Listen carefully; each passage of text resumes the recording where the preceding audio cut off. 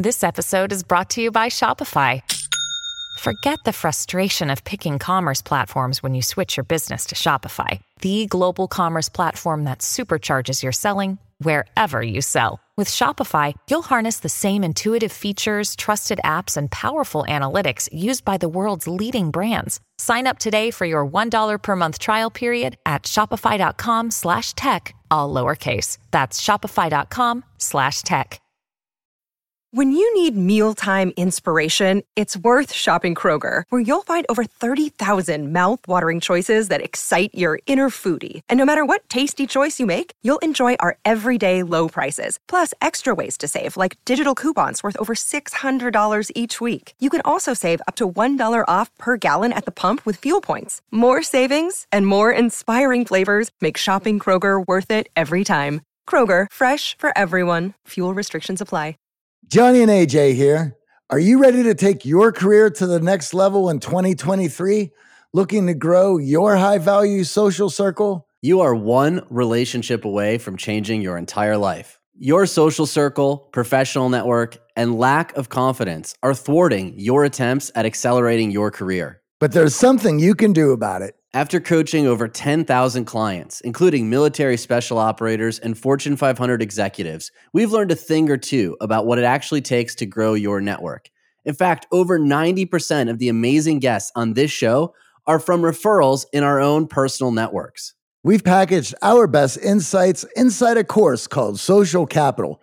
And as a thank you for being a podcast listener, we want to give you this training for free to start your new year. Inside Social Capital, you'll get 3 resources to help you grow your network or social circle with simple, actionable tips to fill your inbox with connections and phone with messages to hang out. These resources include our famous Social Capital Formula, a simple strategy that you can use to grow your high-value network daily.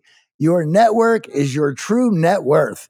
To get your hands on this training and immediately start improving your relationships, go to theartofcharm.com/SC. That's theartofcharm.com/SC. Remember, you can do something to change your career trajectory and instantly grow your social capital today at theartofcharm.com/SC. Welcome to the Art of Charm podcast, where we break down the science of powerful communication and winning mindsets so you have the cheat code to succeed with people. Every episode is jam-packed with actionable steps to unlock the hidden superpowers inside of you. Level up with us each week by listening to interviews with the best in business, psychology, and relationships. We distill thousands of hours of research into the most effective tools and the latest science so you can start winning today. Let's face it, in order to be seen and heard, your communication needs to cut through the noise, and we're going to show you how. I'm AJ, successfully recovered introvert, entrepreneur, and self-development junkie. And I'm Johnny Zubak, former touring musician, promoter, rock and roller, and co-founder here at The Art of Charm. And for the last 15 years, we've trained thousands of top performers and teams from every background. We have dedicated our lives to teaching men and women all they need to know about communication, networking, and relationships. You shouldn't have to settle for anything less than extraordinary. To celebrate the close of 2023, we've put together a special Best of the Year episode for you. So enjoy the insightful walk down memory lane as we visit some of the most memorable episodes from the past year. As we enter the new year, let's make sure that we're prepared for what life will throw at us. Change is constant. Transitional periods in life are inevitable. And starting over after divorce or long relationships, perhaps a new promotion or a new role at work, and even a change in career, our programs are designed to level up your skills, hone in on limiting beliefs, and give you the guidance and support as you move towards your new goals.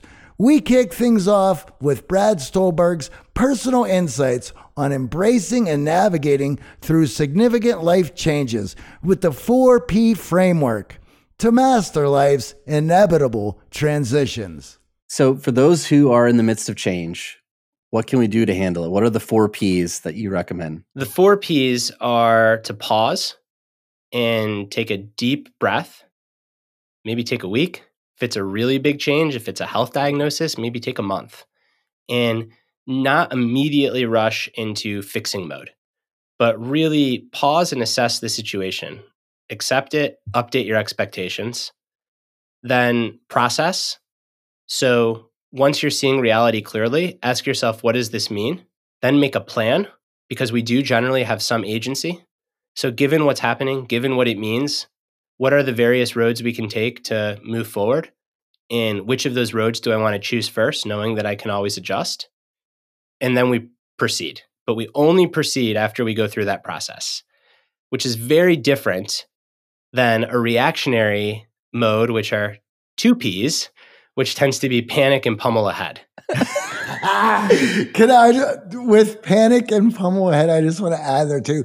Sometimes retreating to a safe place so that you can observe, right, is the right thing to do. It may not be going forward, but it allows you an objective mind, to get an objective mind, to see the field and to see what's going on, to make better decisions. Panic and pummel forward, it's not going to be it. I love you that. Like my two Ps versus four Ps. I mean, because it's true. That's what happens, right? I've been there for most of my life. I mean, I think all men, and AJ and I grew up in a very blue collar family. So it's just like, you keep stepping forward no matter what punches are coming your way. It is counter biology because change does create a stress response. And that stress response fuels panic. I mean, your body is telling you to panic. So it really takes a higher level of thinking for you to go, hey, wait a second. Let me pause here, not react in a moment where my body is wiring me to react. Yeah. And that takes a lot of practice. Something that can help with pausing is just naming your emotions. So when you name an emotion, you create some space between yourself and your experience of it. And that space is the definition of a pause. Mindfulness practice, I mean, if there is a point to meditation, it's this. It's to be able to create some space between immediate feelings, thoughts, urges, and what you do about them. And I think this is something that takes practice. If you're in the groove of just immediately reacting, it's going to be really hard to take a deep breath. And we can practice this in small situations in our life, like that email that we want to send. Wait 10 seconds, give it another read. That text when we're in a really hot emotional state, like wait to fire it off. Yeah, don't send it. Yeah, maybe the answer is never send it, but we can practice.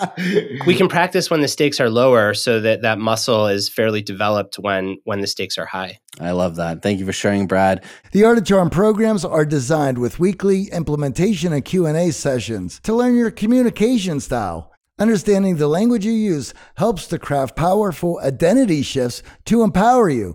In this next clip, Jonah Berger discusses how framing your actions can shape and reinforce your sense of self, as well as motivate the people around you to perform at their best.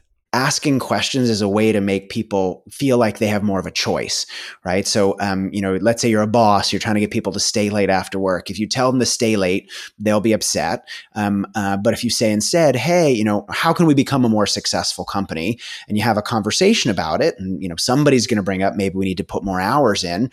And now it was their opinion, not yours. And so they're much more bought into the solution. Now, if you ask a wrong question, if you say, hey, do you like staying after work? People would say no, right? And so what questions are doing there is if you ask people, do you like staying after work? That shines a light on that part, that thing to think about. If on the other hand, you shine the light on how do we become a good company, now everyone's brainstorming ideas to achieve that solution. And so that idea of a question as a flashlight, I think, is a really powerful one. In particular, as you were suggesting, in terms of using questions to deflect. And it's almost like a shield. Someone asks us, hey, what'd you get paid at your last job in a job interview?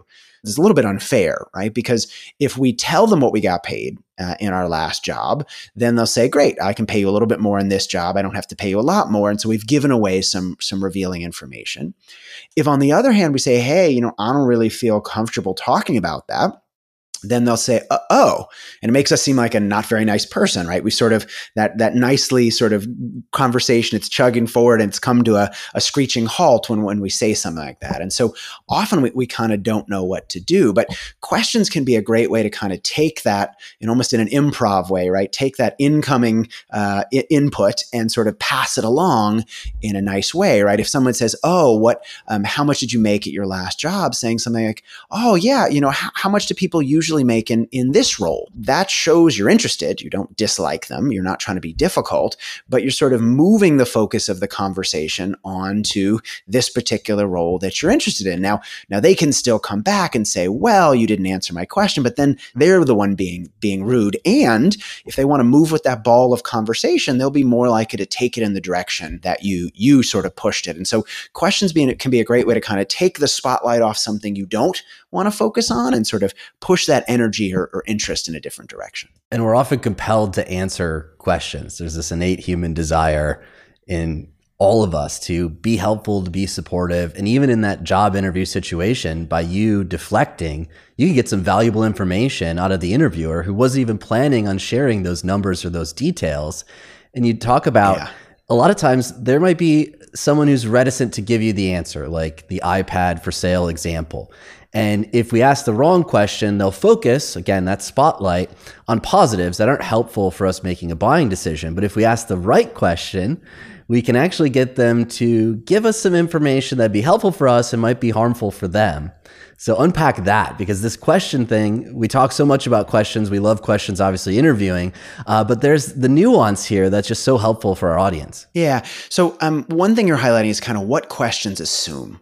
That may seem a little bit weird to think about, but there are some types of questions that assume the answer is one way or another. So there was a really nice study some researchers conducted, for example, where they asked people to imagine selling an iPod to somebody else, and when they did so, the people were asking different questions. And when people ask questions like, "There aren't any problems with it, are there?" That's a situation where it's really easy to say, "Nope, there are no problems," even if there's a little bit of problem, or maybe it's not clear that it's a problem, right? Maybe once in a while there's a small issue, but it's not a big problem. And if someone said there aren't any problems, are there? It's really easy to go along and say no, right? Just like if you're a doctor, a nurse, or a medical professional, sometimes you're seeing patient after patient.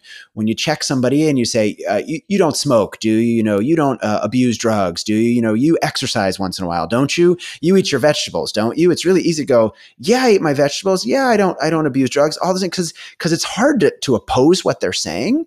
But their goal actually isn't just to get you to say yes or no. Their goal is to get you to reveal that information, to be honest. And so we need to be careful of the types of questions when we ask in those situations. Instead, saying something like, to go back to the sales example, what kind of problems are there? Shows that, hey, I'm actually zeroed in on the problems. I want to learn more. And it makes it hard for someone, unless they're going to drastically lie to our face, to ignore what we're saying. Arthur Brooks offers a fascinating insight into the topic of envy, offering strategies to manage this challenging emotion in a world that bombards us with highlight reels and other people's lives. Envy is an emotion that actually comes through human evolution. And the reason is because you don't know your place in the hierarchy or how you work in your tribe unless you see how other people are acting, and you need some sort of an impetus to get better. So envy comes because people want to get better related to others. That's a very normal human emotion. The problem is it's deeply maladapted to modern life. We're not worried about getting thrown out and walking the frozen tundra alone and dying. We're talking about how many Instagram followers you have. I mean, it's idiotic. And yet we treat it as if, I don't have enough buffalo meat for the winter if I don't have enough people following me on Twitter or X or whatever the heck it's called at this point. Yeah, I mean, it's just crazy how the human brain works. So what we have to do is recognize why it exists, understand it, and manage it is the way that we work on that. Now, envy has two kinds. There's two types of envy. There's benign envy, and there's malign or malignant or malicious envy. Now, the benign envy is where we envy somebody who actually deserves to have a good thing happen to them. You can envy my co-author, Oprah Winfrey, but nobody's going to say she didn't earn it, man. I mean, she kicked butt for decades and created tons of value and is admired because people really know that she's done a good thing and dedicated herself to making lives better for other people. Astronauts, this kind of thing. And then fill in the blank on anybody who didn't earn it, which is the reason when you pick up, these magazines, Us Weekly or something, and it's like the scandal of the week from some person who's famous for being famous, and you're like, yes, right? Because that's malicious envy. And the worst thing in life is malicious envy. It will ruin your life. So the way to deal with it is to laugh at malicious envy on purpose, to say, yeah, forget about it. I am simply not. Let me think a little bit about how crummy that person's life actually is. Famous for being famous. I'm sorry. I've met him. You guys have met him. You've had some on your show. Not happy, right? And then think about the people that have benign envy. You think about the fact that they're actually admirable and say, I've decided to admire them instead of envying them. Turn your envy into admiration and you win. You win 10 times out of 10 because you're going to try to be more like them, but you're not going to be consumed with this idea that take them down a peg.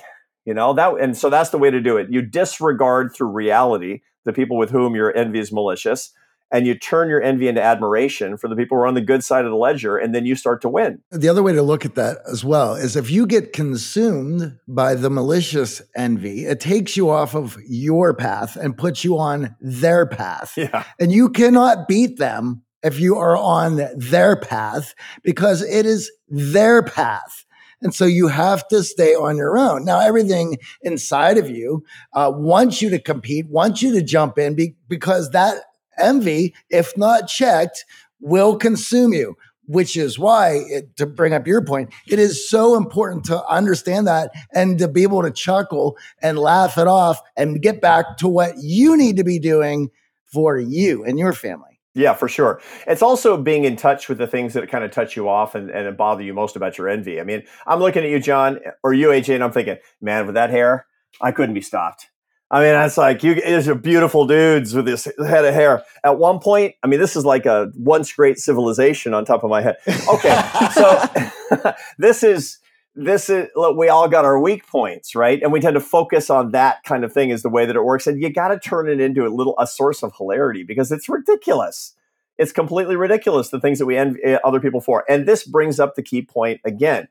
Be conscious, be knowledgeable, be in charge, use your prefrontal cortex. Don't feel, think is the way that it comes down. And that's the secret to almost everything with emotional self-management. Another way that we can overcome envy, improve our charisma and connect with people through empathy. Developing a genuine interest in those people around you significantly enhances your ability to connect and influence them, which is crucial if you're aiming for that leadership position at work.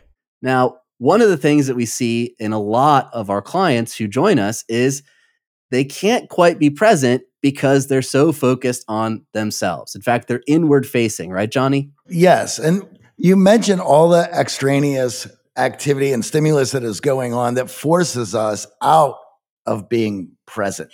And then when we go out and we go to a social engagement, a social event, we have now the added pressure of other people's thoughts and seeing other people's faces. And this will put us in a place of wanting to self-soothe due to all of that stimuli. This forces us in our heads and going through whatever it might be that we need to feel comfortable in that moment. However, that takes us out of the present moment and a present consciousness to connect with other people. And one thing we see on video constantly with people who feel like they're stuck in their head or they're inward is there's a degree of self-judgment going on. Am I doing the right thing? Am I saying the right thing? How are people perceiving me? And even though that judgment is pointed towards yourself, when other people interact with you, they feel judged. They feel, based on your body language and the way that you're self-soothing, as Johnny said, closing yourself off to protect yourself, to feel more comfortable and deal with the self-judgment you have, you're actually you're coming across like you're judging others, which makes you off-putting and uncharismatic. So what's the solution here? How do we actually break out of this inward tension that we're feeling and become more present in the moment with someone we're meeting for the first time? Well, the answer is empathy. Empathy means you're able to put yourself in another person's situation. Well, you can't put yourself in another person's situation if all you're doing is thinking about yourself in the current situation you're in. That requires you to actually learn something about the other person, to be curious about who this other person is. What has their journey been like? What destination are they heading towards in their life? It doesn't mean that you agree with them. It doesn't mean that you're agreeable AJ and say, yes, awesome, cool, totally to everything they say. But instead, you're trying to go a level deeper in conversation to really get to understand what makes this person tick. What has their experience been like that led them here? So a big part of empathy is something that we develop at around 3 to 5 years old, and that is called theory of mind. That is my ability to get into AJ's head and figure out what he's thinking, right? I definitely need that for empathy. So this theory of mind thing is something that we learn as kids, we learn as adults, we improve, we get better and better at perspective taking as our own experience in life grows. Fun fact here, that has nothing to do with science, but one of the leading researchers in theory of mind is Simon Baron-Cohen, the brother of Sacha Baron Cohen, who's known for his work as Borat and Ali G. So that's something to be said about this thing. But to break it down just a little, for empathy, for theory of mind, you need to be able to take perspective. You need to be able to see the world through the eyes of someone else. So even if you're disagreeing with someone on something, maybe I disagree with AJ on the fact that Italian food is really great. Right? That might be the case, but theory of mind, perspective taking, empathy allows me to see the world through AJ's eyes and how, I don't know, what might give rise to his proclivity towards Italian food. But by thinking on a different level about this, stepping outside of my own head for a little bit and ask myself, what made AJ say that? What could I ask him to find out? What made that happen? That is a level of empathy that we need to bring into the conversation. And at its core, this is what we call value: attention, approval, and acceptance. When you bring those 3 A's into any interaction by giving value to others, showcasing that you actually want to get to know them on a deeper level instead of just focusing on yourself, and even worse, focusing inward on yourself and maybe not saying anything, you become more present in the interaction. And the best part is, when you actually interact with someone who's charismatic, take note of how little it is that they talk about themselves and how much interest they express in you.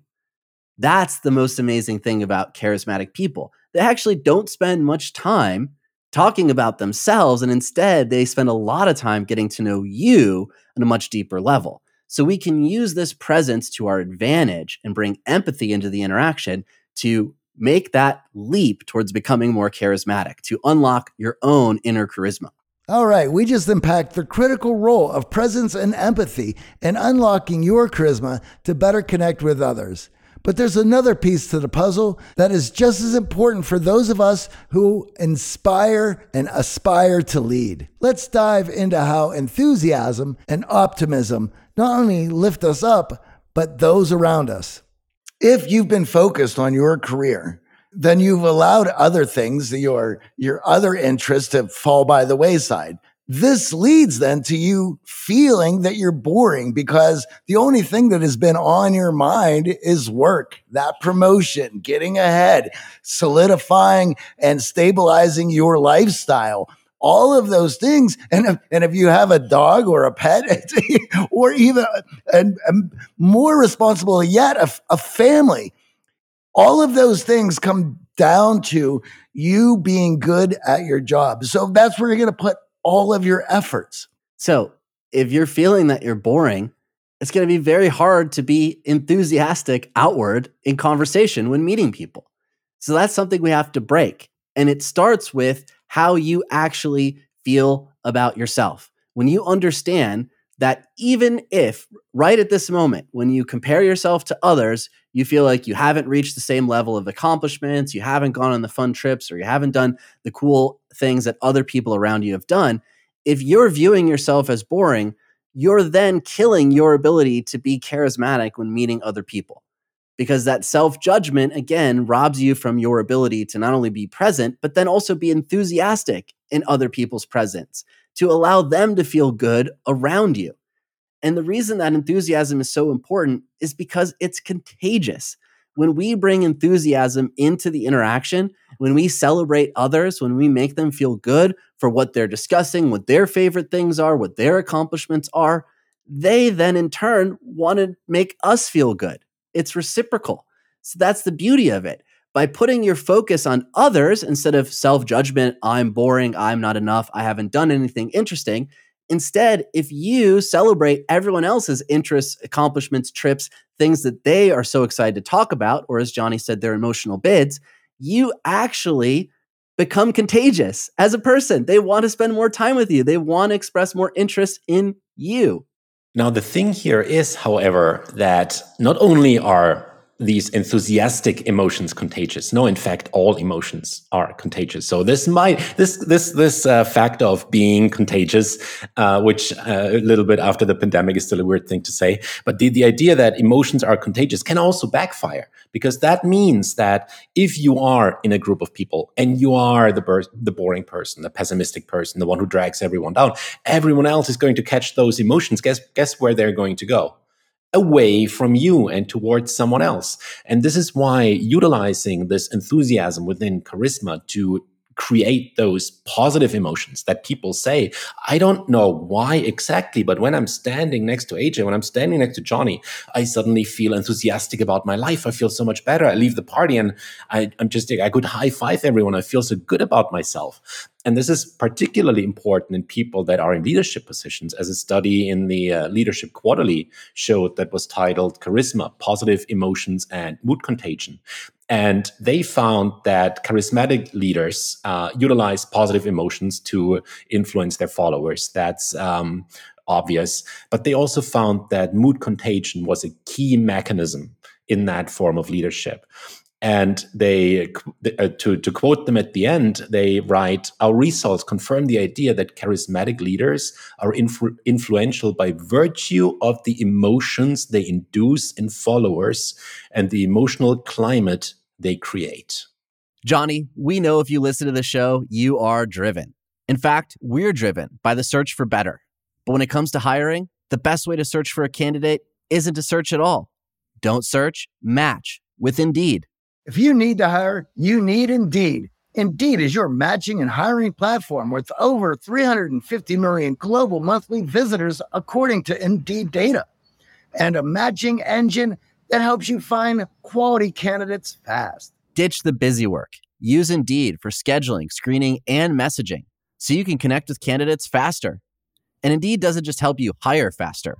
93% of employers agree Indeed delivers the highest quality matches compared to other job sites, according to recent Indeed survey. We have hired a lot of team members over the last 17 years.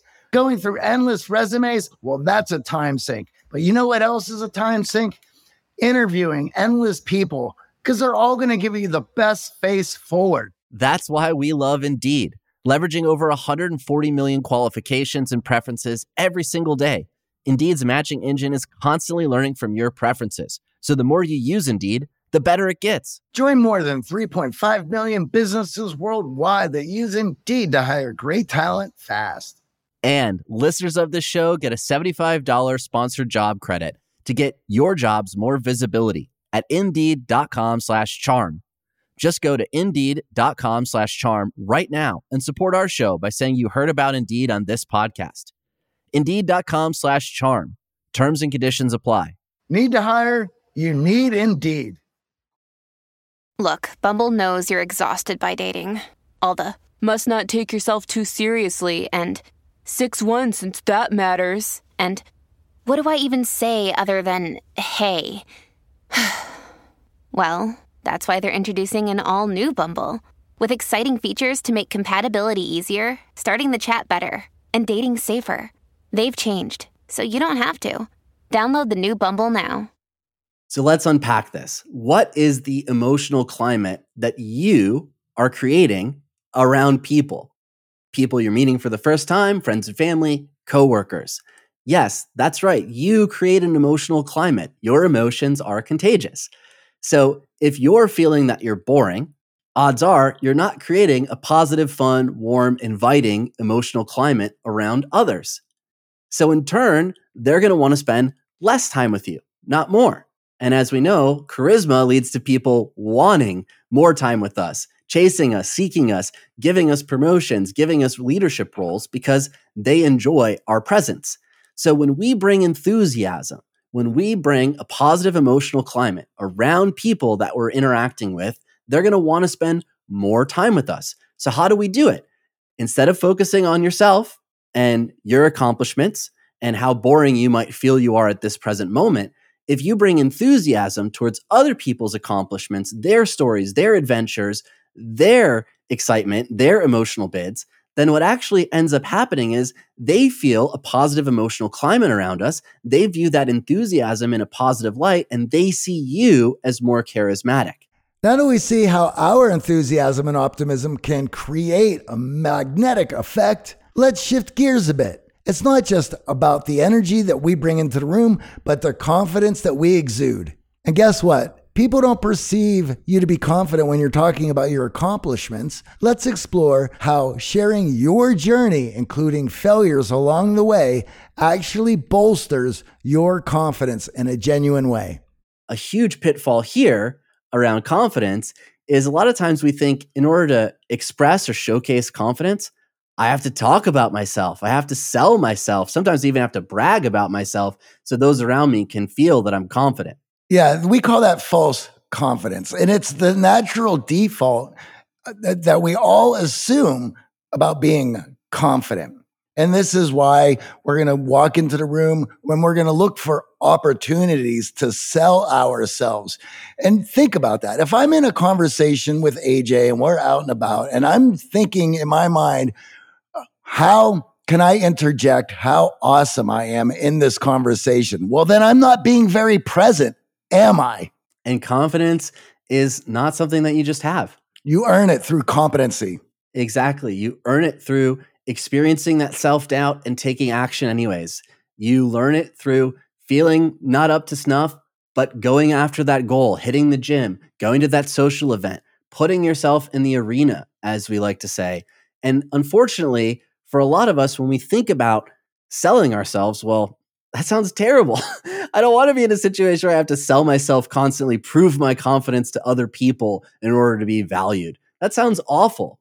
So the key here, when we think about how to actually sell ourselves, is not talk about the destination, not talk about the achievements, the accomplishments, list your resume and everything that you have been able to gain for yourself in life, but instead sell yourself by talking about the journey. What did you do along the way? What were the doubts you had? What dragons did you slay to get there? How did that goal for yourself actually become a reality? And what made that a goal in your life instead of just talking about the destination, talking about how you got there actually makes you not only appear more confident, but it makes you more charismatic when meeting other people. And that is also something that I, as a public speaker, see a lot at events like TEDx and so on, where people will say, well, that speaker was really confident. Like all of the speakers were really confident. And that is true. It definitely takes some confidence to be able to stand in front of a couple of thousand people and give you a talk. But the reason these people are perceived rightfully as confident is that as a good speaker, you don't talk about the accomplishments. You don't talk about, I did this, I did this, I did this, I did this. You structure your talk by saying, this was my dream. This is what I struggled with. These were the obstacles. Here's where I thought I would never be able to get there. And here's what I worked on. And here was the support that I got. Here's my journey. And ta-da, here's the destination. Here's the outcome. And then people clap and they hear the outcome, but they remember the story. They remember how someone went through struggles and overcame them, how someone had to grow and learned where and how to do it. And then they walk away from the talk and they say, wow, that speaker was really confident.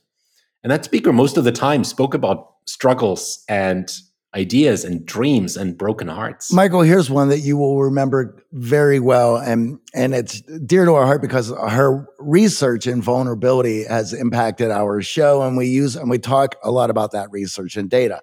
But Brene Brown got her start. She did a TED Talk on her research in vulnerability. And unfortunately, For her, she had to be vulnerable in her talk about her research in vulnerability. And when she delivered that TED talk, uh, when it came out, it was very popular, but she was unbelievably shaken up over being vulnerable on that stage and sharing her work. And she was talking about the journey that she took in order to do all of that research.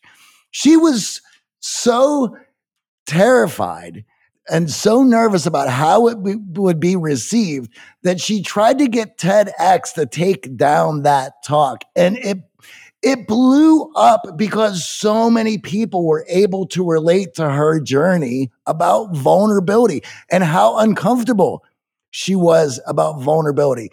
And that propelled her into stardom. I mean, that's how she got her break, how her research became so popular. And Brene now is part of that Oprah circle. And also, watching that talk, you'll see Brene shows enthusiasm about her research. Yeah. She shows optimism about what's possible. She's definitely present when she's up there on stage, and she adds that confidence piece by talking about the journey as well as the destination, and that just makes that lady incredibly charismatic up there on that talk that she hoped only 300 people would ever see. Yeah.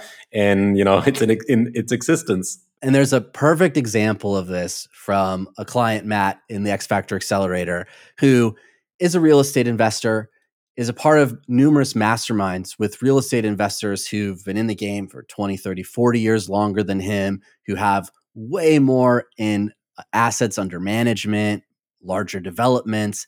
And oftentimes in these situations, he feels this lack of confidence. He feels like he can't stack up to those around him. And of course, if he was to just list off his accomplishments and compare those to others, well, he might actually be less confident in that setting. So what we worked on together was, well, what's the story? Because when he was going to mastermind events, people would ask him, why real estate? Or what's your story? Literally. And he would often find himself saying, well, I got started a few years ago and it's fun. And what we did in working on his story was we decided to focus on the journey, what inspired him to get started in real estate, and what has his journey in real estate created in terms of an opportunity for him. And what he found was he got started in real estate because his dad was a successful businessman. Unfortunately, his dad was so humble, he didn't even know how successful his dad was as a businessman until he passed and he took an internship in his dad's company. And then he realized everything that his dad had built. So that inspired him to go into business. And after having a few false starts in business, he learned real estate from a mentor and had some success with his first investment. And what he realized on the real estate investment journey was that it actually allowed him to be creative, to tap into his creativity in building deals, finding tenants, and creating win-win opportunities for everyone. And it was that creativity and that opportunity to be more creative that inspired him to carry on in the real estate investment game. Now, in sharing that story at a recent event, he actually found not only did he feel more confident in himself, but he started to get more questions about his journey and actually interest in the deals he was working on.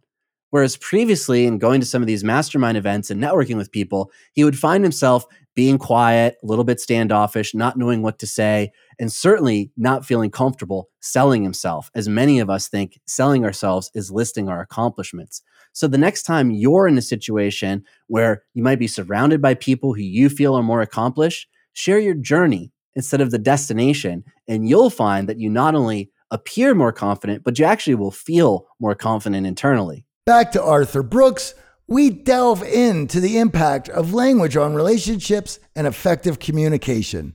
Nobody knows what's going on inside an individual couple, to be sure. Only the couple knows that. And you find out things about people after the fact, et cetera. You're always kind of surprised about that. But, when we say that these older couples, the reason that they stay together is because of the social strictures against divorce, that's not usually true.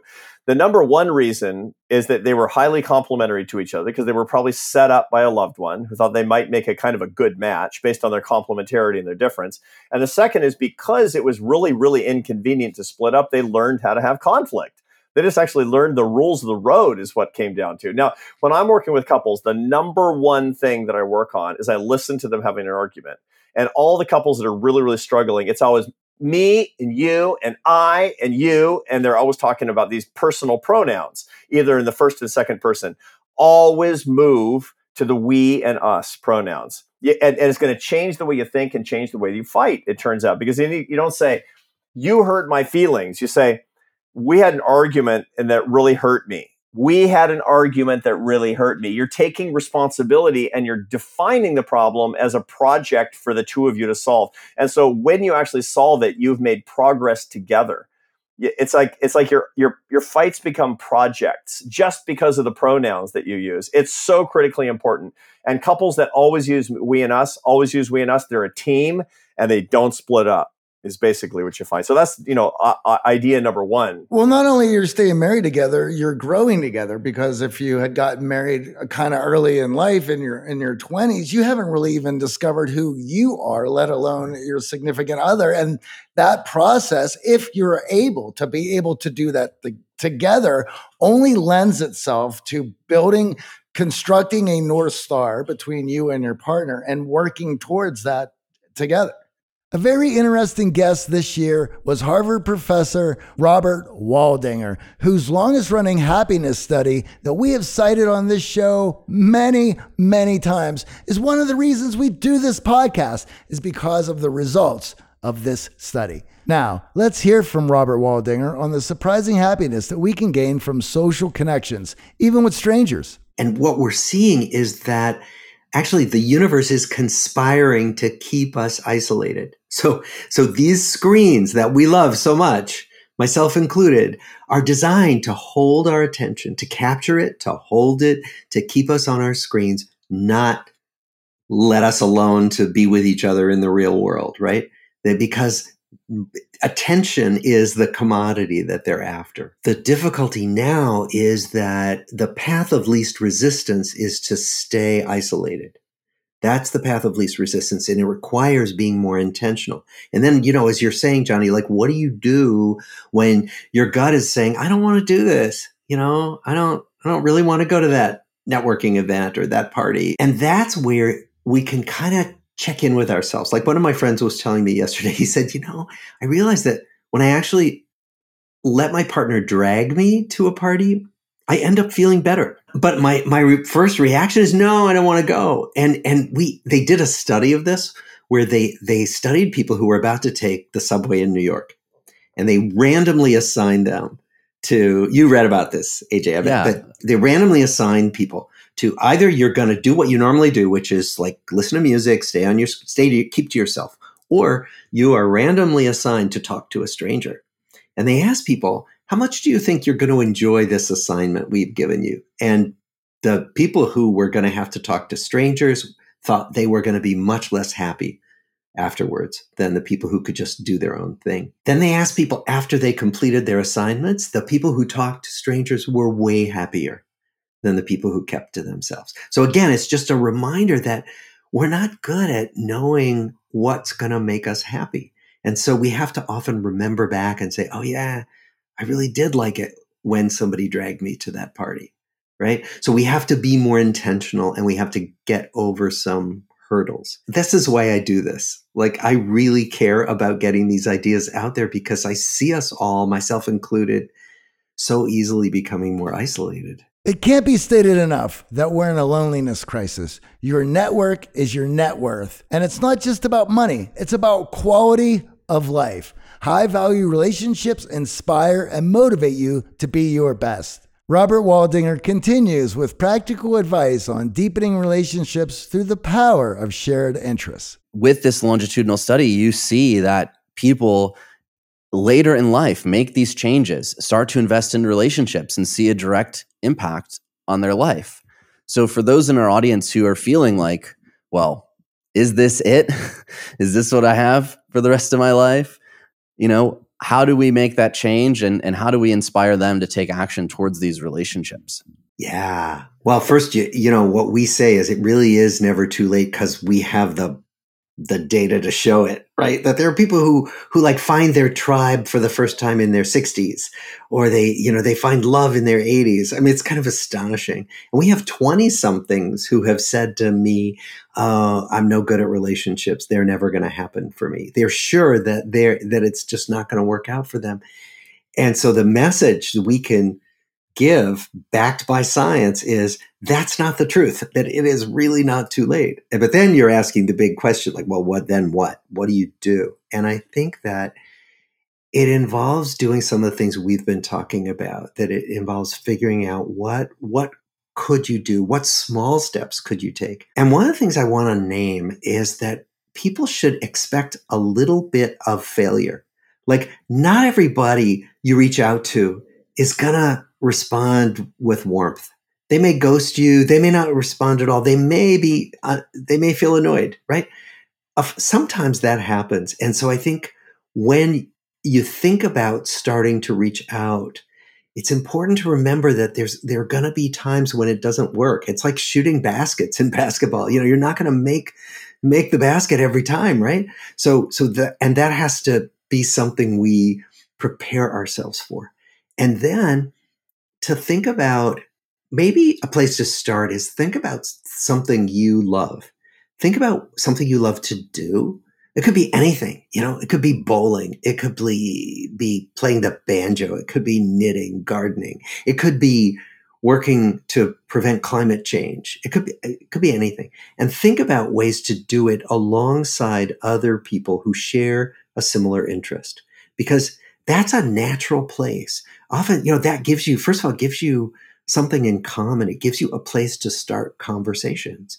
And then one of the things that research tells us is that if you put yourself in situations where you're going to see the same people repeatedly and maybe have casual conversations, those conversations can start to deepen. That's why the water cooler or the coffee machine at work was so important. We don't know what we're going to do now that those are falling out of existence. Stephen Kotler adds to this discussion, emphasizing the crucial role of social support and the unique concept of group flow experiences. Take it away, Stephen. The coolest thing here is for the people who have really fallen out of practice with this, because all the research shows you're going to start getting the pro-social neurochemistry, and if you're starved from it, you're going to get the biggest results first, right? And the fun part about it is, and I think this is really core to people. We know how important lifelong learning is, and we've just talked about a whole bunch of stuff around it. But the impediment for a lot of us is shame and embarrassment and self-consciousness, and we forget how to play, right? This is one of the things about deliberate play that's so cool. One of my secrets to park skiing that I sort of started to figure out in the research is, we've all heard about the motor learning window that shuts after childhood, and you don't become a ballerina in your 30s and you can't learn languages. And like all these stories, there is some biological truth to it, but it's only to a point. And the full truth is, it's not so much that the brain and the body change. They change a little bit. It's that kids learn by playing. There's no shame. There's no self-consciousness. They're not mad that they're bad. They expect to be bad because they've never done it before and they think it's funny. And as adults, all that stuff, like somehow you think like you're less of a person and if you're bad in public. And I'm the same way. I freaking hate being bad in public, right? I don't like it at all. I don't mind being bad, but I don't like being bad in public. So not being out of practice with the social stuff, so cool, because you get to, like, the only way to make social stuff work, as is it's got to be play. If networking is work, then you're that creepy guy at the conference who nobody wants anything to do with, right? Like if you're just like a playful, fun person to be around and you're interested in other people. And finally, like, what is the secret to a great conversation? All of us read our Dale Carnegie. Listen to the other person and be interested in them as a person. Like, it's not even rocket science. And curiosity is a flow trigger, and it's fundamental to so many important things in life, that learning how to cultivate curiosity in your conversations with other people is such a potent peak performance tool.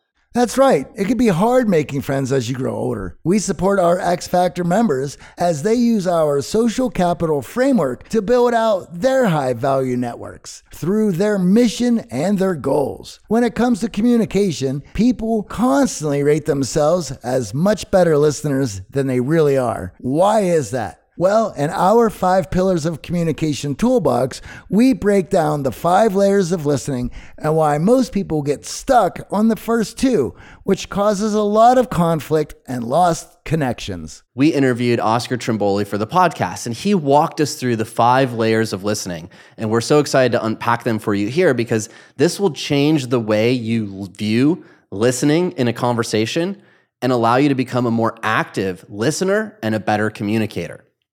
So the first layer is listening to yourself. That inner monologue that we all hear. For some of us, it might be critical in social situations. For some of us, it might be the comedian who just wants to jump in with the witty one-liner and get people laughing. Or it might just be anticipation of, oh, this person's going to say that, so then I can go ahead and say this. But that first layer of listening really impacts your ability to communicate clearly and powerfully if all you're really concerning yourself with is what's going on inside your head. We need to actually listen to the other person, move beyond that first layer to be an impactful listener. AJ, just a few weeks ago, we dropped an influence episode that had some clips from Vanessa Bonds, and she had also mentioned that first level of listening is for opportunities for us to reply.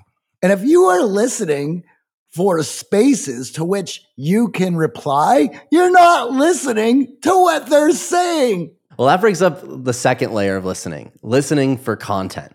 Now, a lot of us might work in really analytical jobs where all of the data and information has to be parsed, has to be problem solved, and you have to come up with a solution. So you might be very adept at listening to the second layer, the content.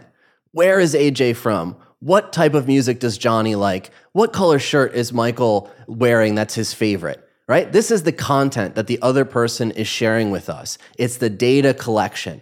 And if you're good at being a data analyst at work, you're probably really good at being a data analyst in your listening.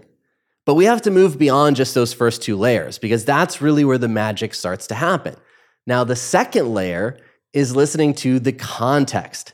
This is about the assumptions that people are making. What is actually going on? What's the frame of reference that they're working from in sharing this information? So, for example, if I'm in a professional setting, I'm probably going to share differently in my communication than I would in a social environment or at the bar. My stories are going to be different. The sides of my personality that I choose to share are going to be different in that context. So an adept listener is actually listening beyond just the data, but then thinking about what's the context behind what this person is sharing with me, and is there something that I can pick up on in that context that I can use in my communication, in my response to them? Now, the fourth layer, and when we practice this in our implementation session, this is really when the light bulb goes off. The fourth layer is the unsaid. You have to be listening so intently that you're picking up on, well, what is AJ withholding in his communication? What is he glossing over? What hasn't been shared but is implied, right? So if I'm sharing a story about something, maybe I'm hyper-focused on the setting, but I'm not really sharing who I'm with. Or maybe I'm talking about my work and I'm talking about a big project, but I'm not really sharing the department that I work in, right? What is the unsaid? What am I holding back? And that's a great opportunity for you to explore, to get the person to share even more, because if you can pull out the unsaid in conversation, you're actually a powerful communicator. AJ, I want to add, going back to that influence episode, and if you guys haven't checked that out, it was a few weeks ago, and Vanessa Bonds also commented on this as well, is when you are listening for the unsaid, you can summarize for people, hey, I'm hearing this. Do I have this correct? Right? When you summarize it in that way, this allows the person you're speaking to either confirm or tell you that you've gotten it wrong. Either way, you are the high value person in this because it shows your willingness to wanting to get to know and understand the other person. So if they say, yes, absolutely, that's what I was trying to say, or you nailed it, or they might come back with, you know what, close, but actually it's more like this. Regardless, both of those answers work in your favor. And for those of our listeners who are now thinking then that the unsaid might be something that shows up every 10 minutes, there might be one thing that is unsaid and that we can pick up on. Actually, it's 2/3 that is not said by the other person. And the reason this is 2/3 is that we speak at about 125 words per minute, but our brain is able to take in 400 words per minute. And we're thinking, while I'm speaking, I'm literally thinking at 400 words per minute. And I have to pick the ones that are actually coming out of my mouth because I can only fit 1/3 of them out there. Now, there are some listeners that since this was first discovered over 60 years ago, we have some listeners here that are making good use of that because you're listening to this podcast at 2x, at 3x. And guess why? That's exactly why, because you can take in so much more than the other person can say. So keep in mind that there's a lot of unsaid things out there that are there for you to find and comment on. Now, the fifth and final layer is the meaning. Listening to the why is this person sharing this with me? So going back to that professional context, maybe I'm talking about a big project coming up at work that's giving me a chance to speak to the team or to share in a presentation or a webinar. Well, the meaning behind that might actually be me sharing with you that I love public speaking, and that's why I'm so excited about this project. So if you were to say to me, AJ, it sounds like you absolutely love public speaking, you're listening to the meaning of why I'm sharing that work example. And when you can hit on the meaning in your communication, you, as Johnny said earlier, you allow that person to experience a conversation they've never had before. Because most of us as average listeners are listening to the first two levels, ourself and the content. And we're looking for those pauses to jump in and share something that we can relate to the content. We're missing the context, we're missing the unsaid, and oftentimes we gloss completely over the meaning of why we're sharing that. And listen, every single person you're communicating with wants to present their best foot forward. They're very particular about what they're going to share with you upon meeting you for the first time in any context, a date, social, or professional. And in that them being selective on what they're sharing and communicating, well, there's a meaning behind it. There's a why that they're choosing to share that with you. And if you can search for that why in your listening and draw that out in your conversation, you've just become a powerful communicator.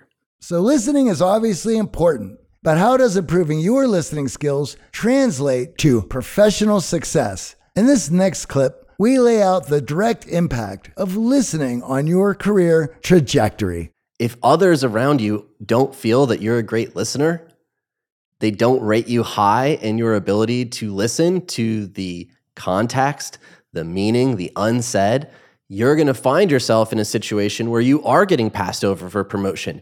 Even if you are that spark plug, that hard worker who goes the extra mile, listening is part of that executive presence that makes you a great team member.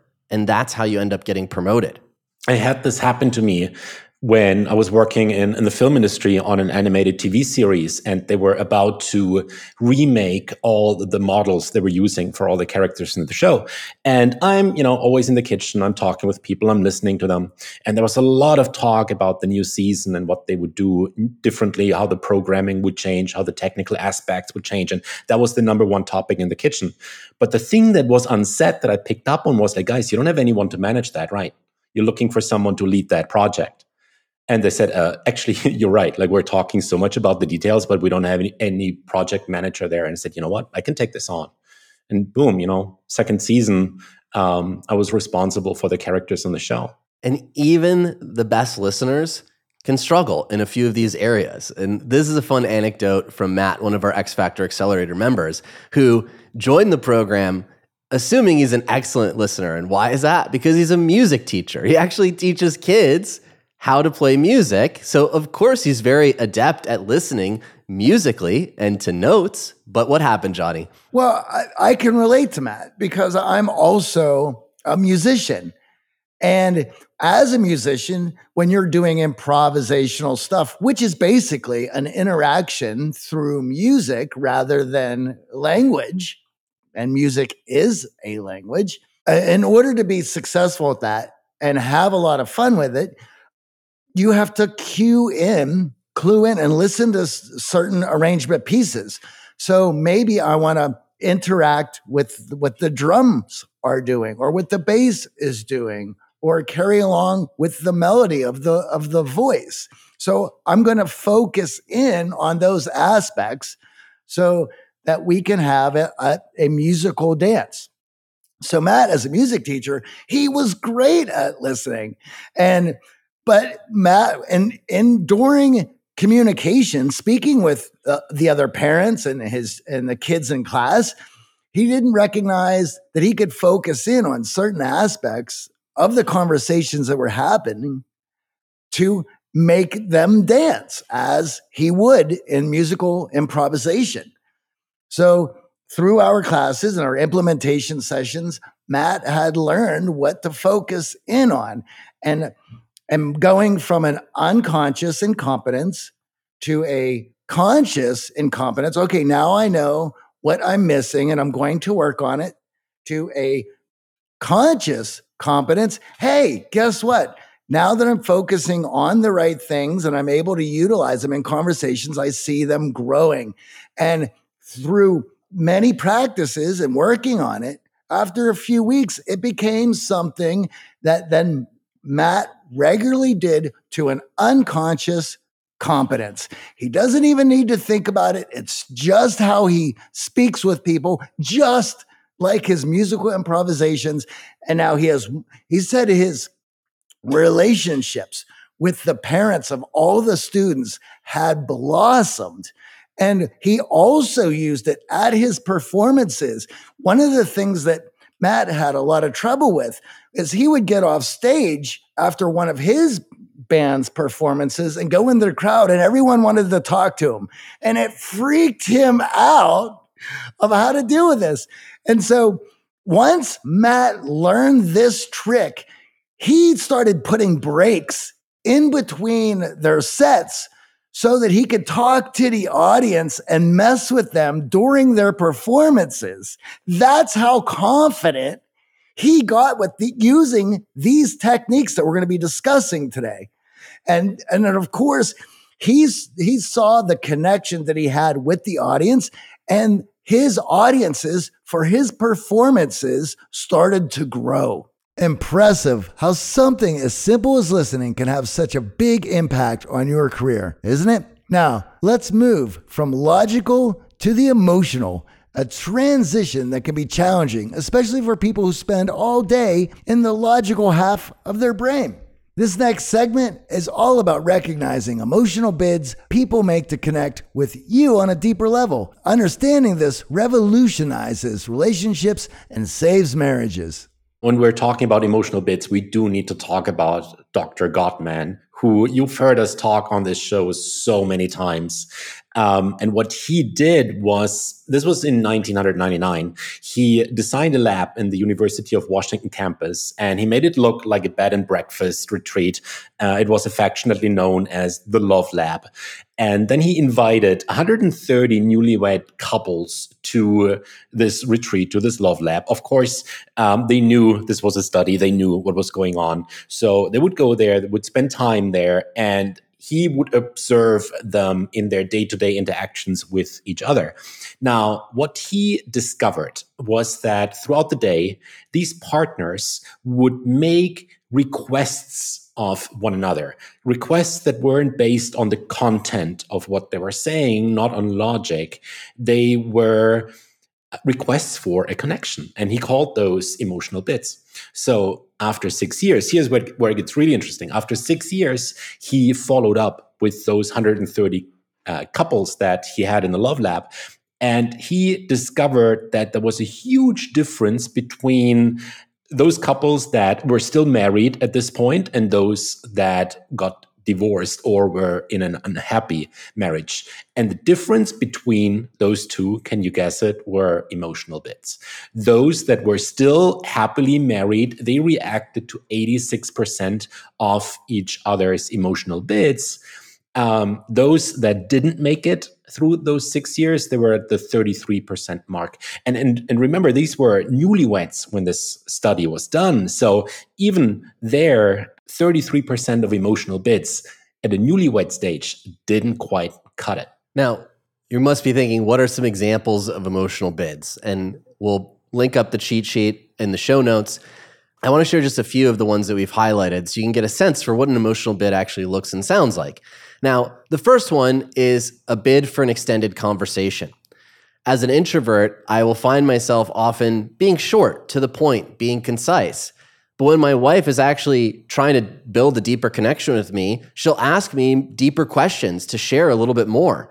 And if I'm super logical, I might be like, well, why do you care about this? Why do you care so much about what specifically Johnny and I were having for lunch? When in actuality, that's an emotional bid. She's looking to connect. She's looking to place herself in that emotional space with me and Johnny enjoying that business lunch. Another one could be a bid for emotional support, where your friend at work might say, hey, I'm really concerned about my upcoming performance review. I had a rough quarter. I'm afraid I'm going to be put on a PIP. I'm afraid that I'm not going to get that promotion. Well, that's them expressing an emotion that's concerning for them and looking for emotional support from you. So you may be in situations where an emotional bid is actually the other person hoping that you'll support them and be there for them in their emotional state of need. Another simple one is just a bid for interest. Are you interested in going to check out the Barbie movie with me? Hey, do you want to go check out Oppenheimer this weekend? They're looking to gauge if this is something that can be a shared interest between the two of you. Now, those are just a few examples of emotional bids, but the point is the person is looking for connection in their communication with you. And when you start to recognize these seeds of connection, you actually water them so the relationship can blossom. And now you've become a really powerful communicator in that you're leveraging conversation for connection, for relationship building. And these emotional bids, although Dr. Gottman's research is in romantic relationships, they're found in every social, professional, and romantic context imaginable. Because as humans, we have an innate desire to connect with one another. So if you find yourself wondering, why aren't these conversations going the way you want? Why are you struggling to build and foster the relationships that you really want in your life? We ask you to check out your listening. Can you level up that listening, that first pillar of powerful communication? Are you giving value to the people that you're speaking with and communicating with? And are you able to recognize the signals of when people are actually trying to connect with you? Because if you don't recognize them or turn away from those emotional bids, as Dr. John Gottman says, you're actually breaking that rapport, you're breaking that attempt at connection. And if you keep breaking it, that person's not going to want to spend time with you, is not going to feel comfortable inviting you, or even worse, it could end up in divorce. It could end up in you losing your job. Now, this was really pronounced with one of our clients, Colin, who had immense success in his career. In fact, he sold a company and had an exit, and he was trying to figure out what to do next in his career. And he joined the program feeling, after moving to a new city, that he was sort of struggling on the social realm and the romantic realm. And he was guarded in sharing his career success because he didn't want to invite the wrong people in to build relationships with. He didn't want people seeking just his status with this great accomplishment in his career. So when he joined the program being super logical, he was wondering why he was struggling to form the connections and the relationships that he really wanted. And in the X Factor Accelerator, we worked through the concept of emotional bids, and it was that real light bulb moment for him of all the signals that he was missing out on. His logical brain wasn't allowing him to see in conversation around him of people wanting to be his friend for the right reasons, wanting to go on a date with him for the right reasons. And he was completely guarded about all of his professional success because he didn't want to attract the wrong people. Let's turn Stephen Kotler's insights on managing burnout and the importance of regulating our nervous system. You sort of combined a couple of different archetypes together. So like there's a slightly different answer for people who are burned out than people who are sort of content and a little lazy and a little fearful. There's slightly different answers. Okay. But because usually if you're coming in with burnout, you have to start, and this is really useful for anybody. You want to just start by like manicuring your nervous system, right? A little bit of emotional regulation. So like anybody who's burned out, you want to start by trying as much as you can to get 7 to 8 hours of sleep a night, for example. Just like baseline, this is the amount of sleep we need. We know hydration, nutrition, that sort of stuff. And you want to lean on basic tools like social support. Make sure you have a good social support network and you reach out and you're actually, really this is the basic stuff that helps us manicure our nervous system. And then, depending on how jacked you are, do 1 to 2 to 3 of the following a day. So if you're a little anxious, right, and a little burnt, you want to do either a gratitude practice, a mindfulness practice, or exercise. And it's literally a 5-minute gratitude practice. And I could talk for the next 2 hours about the neuroscience of gratitude and why it's important, but let's just gratitude practice. Mindfulness for stress reduction, you want 11 minutes of like breath work a day. It doesn't have to be super fancy. Or I love running loving kindness meditation because it's a freaking script. And you find an online, and you literally just have to run the script and it does the same thing. It's actually better than most other forms of mindfulness. Or 20 to 40 minutes of exercise, right? You exercise. When you're exercising for anxiety, you want to wait for your lungs to open up and to get a little quiet upstairs. That's a sign that the brain has released nitric oxide. It flushes all the stress hormones out of your system. So like what I tell the people is if you're a little anxious, a little burnt, do 1 a day, 2 a day, or 3 days. So that's where you sort of want to start. Really, with if you're anyone, those are sort of like the peak performance basics. This is how do you just get in the ring.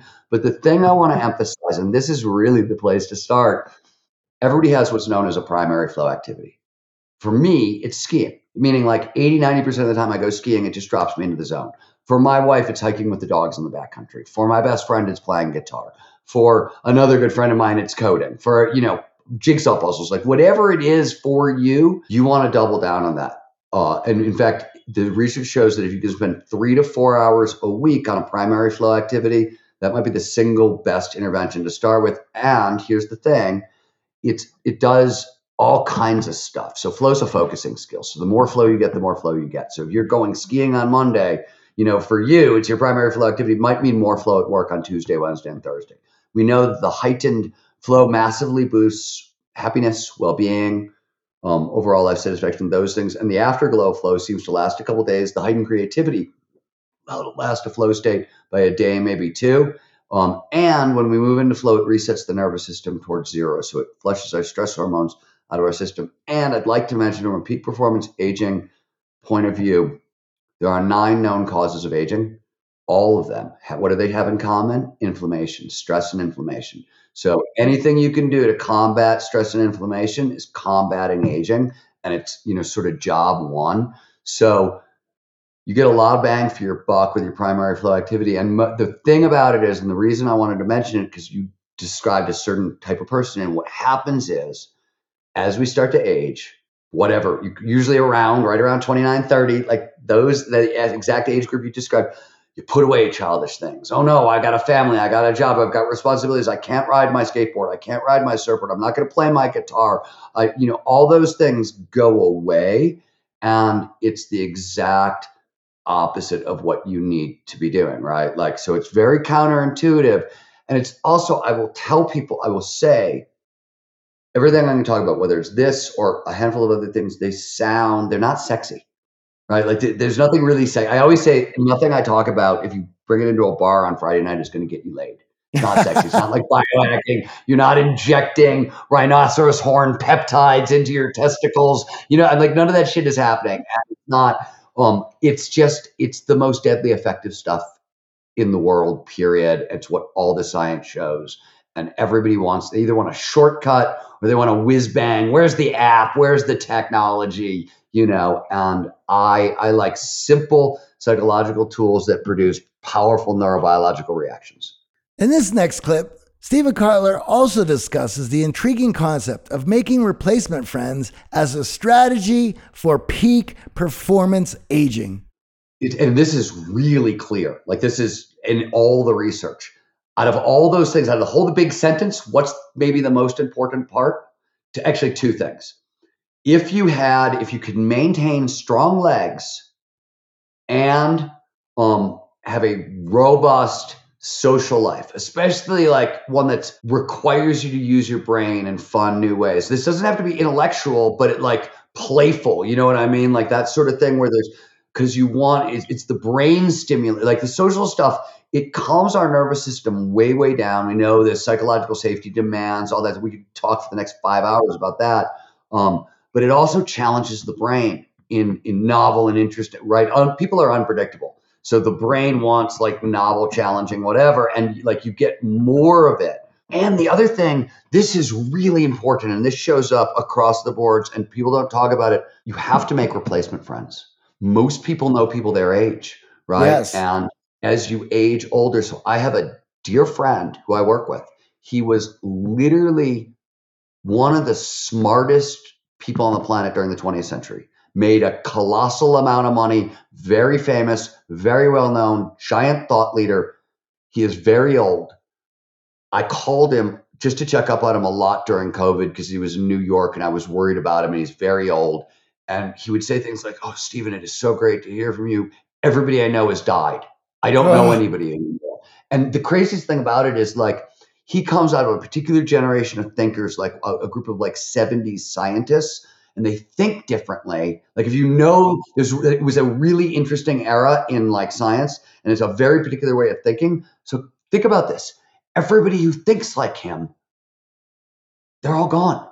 All of them. He's like the last remaining one, and he didn't make replacement friends. And it's certainly also a peak performance aging. It shows like the societies where people age the best, cross-generational friendships. It's better for young people. It's better for old people. Everybody thrives. And a society where that exists, you tend to get all the blue zones, right? All the societies where you have really long-lived lives. That's one of the things that they are. They have one of the commonalities is cross-generational friendships and sort of respect for all generations, which is another thing. Also, I have to say this, like, I have this great joy of running a company where like the vast majority of everybody who works for me is almost 30 years younger than I am. And amazing, right? Amazing for that. And then I've got a bunch of people who are, 30 years older than me as well. It's wonderful because you get kicked out of your fixed thinking. As I was saying, for the folks who are in this self-made prison, the replacement friends or creating a robust social life, because I think their friends have disappeared. These people may now be married, or they just let their careers take up much of their lives. And so they hadn't worked on their replacement friends, and their friends are getting married and they're having families, or they're wrapped up in their careers. And all of these folks know that they need to get back out there. They need to start networking. And they come up with every excuse in the world of why they can't. Just like somebody who may be a bit overweight who could come up with every excuse in the world of why they don't have time for the gym. So what I always say with people like that is, okay, man, I hear you, but run the experiment. Yeah. Just run the experiment. I mean, like the robot, I'm an introvert. I'm an introvert. I'm a writer. I like to spend most of my time alone. My wife and I, like she's an introvert too. If we spend a half an hour to 45 minutes a day, sort of like trying to connect, and then I have one phone call with one other friend, that's me for a day. I'm good. But I I force myself at the end of every workday to make a 10-minute phone call just to somebody I haven't, usually I'm looking for somebody I haven't talked to in 6 months, 8 months, whatever. I just it doesn't even have to be long, but and here's the reason everybody has to care. And this is the thing that people don't understand about social support. Whenever you face a problem of any variety, and just to put it in context, we did some studies. Most top executives face 5 challenges a day that would fall into this category, like the kind of thing that could be a threat, a problem, right? It's a hard decision. Every time you encounter anything like that, your brain wants to know, how much energy do I need to meet this situation? And the first program it runs is it says, well, do you got backup? Do you have people who love you? Do you have people who are covering your ass? Because if you don't, oh shit, this is a big challenge and we need to produce a lot of energy and give you a big anxiety reaction. And that all that energy is taking energy away from performance. It's ruining the rest of your day, right? Because you're stealing energy and stealing willpower. And that big anxious reaction, that's norepinephrine. What does norepinephrine do? It blocks learning. It blocks creativity. It makes us logical, linear. Often it makes us stupid. It wants to reduce choices. I'm scared. I don't want a creative, wild solution. Give me something that's safe, that's secure, that works 100% of the time, right? So you're burning tremendous amounts of energy. You're limiting your brain power. And all this is happening because you didn't want to pick up the phone and make a 10-minute phone call or have a good conversation with your partner or friend. Like, that's fucking crazy. That's just dumb. That's dumb. It's hard to go on a diet. You know what I mean? Those kinds of fixes are freaking hard. I'm saying call a friend. Like, the best thing we can do is to call, like, that's a crazy thing to not do. And so what I always tell people is never take my word for anything. Run the fucking experiment in your own life, right? Spend 2 weeks where you 10 minutes a day, you're going to reach out and touch someone, preferably in a way that doesn't get you arrested. Thanks for clarifying. And see how you feel at the end of 2 weeks. See if you're making better decisions. See if you're performing better. See if your relationships are better. If they're worse, then this was shitty advice for you and stop, right? And I'm a moron and I apologize.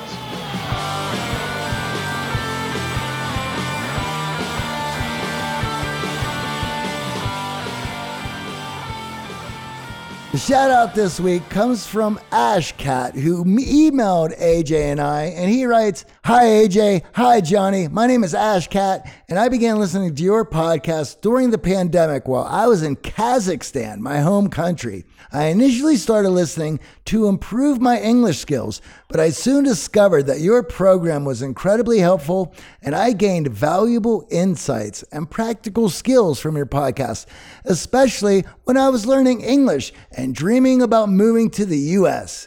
And now that I am happily married, our family is expanding, and I'm a postdoc researcher at Harvard Medical School in Boston. Although life is challenging with my finances, I have also created a website to offer my services." Whoa, way to go, Ashcat.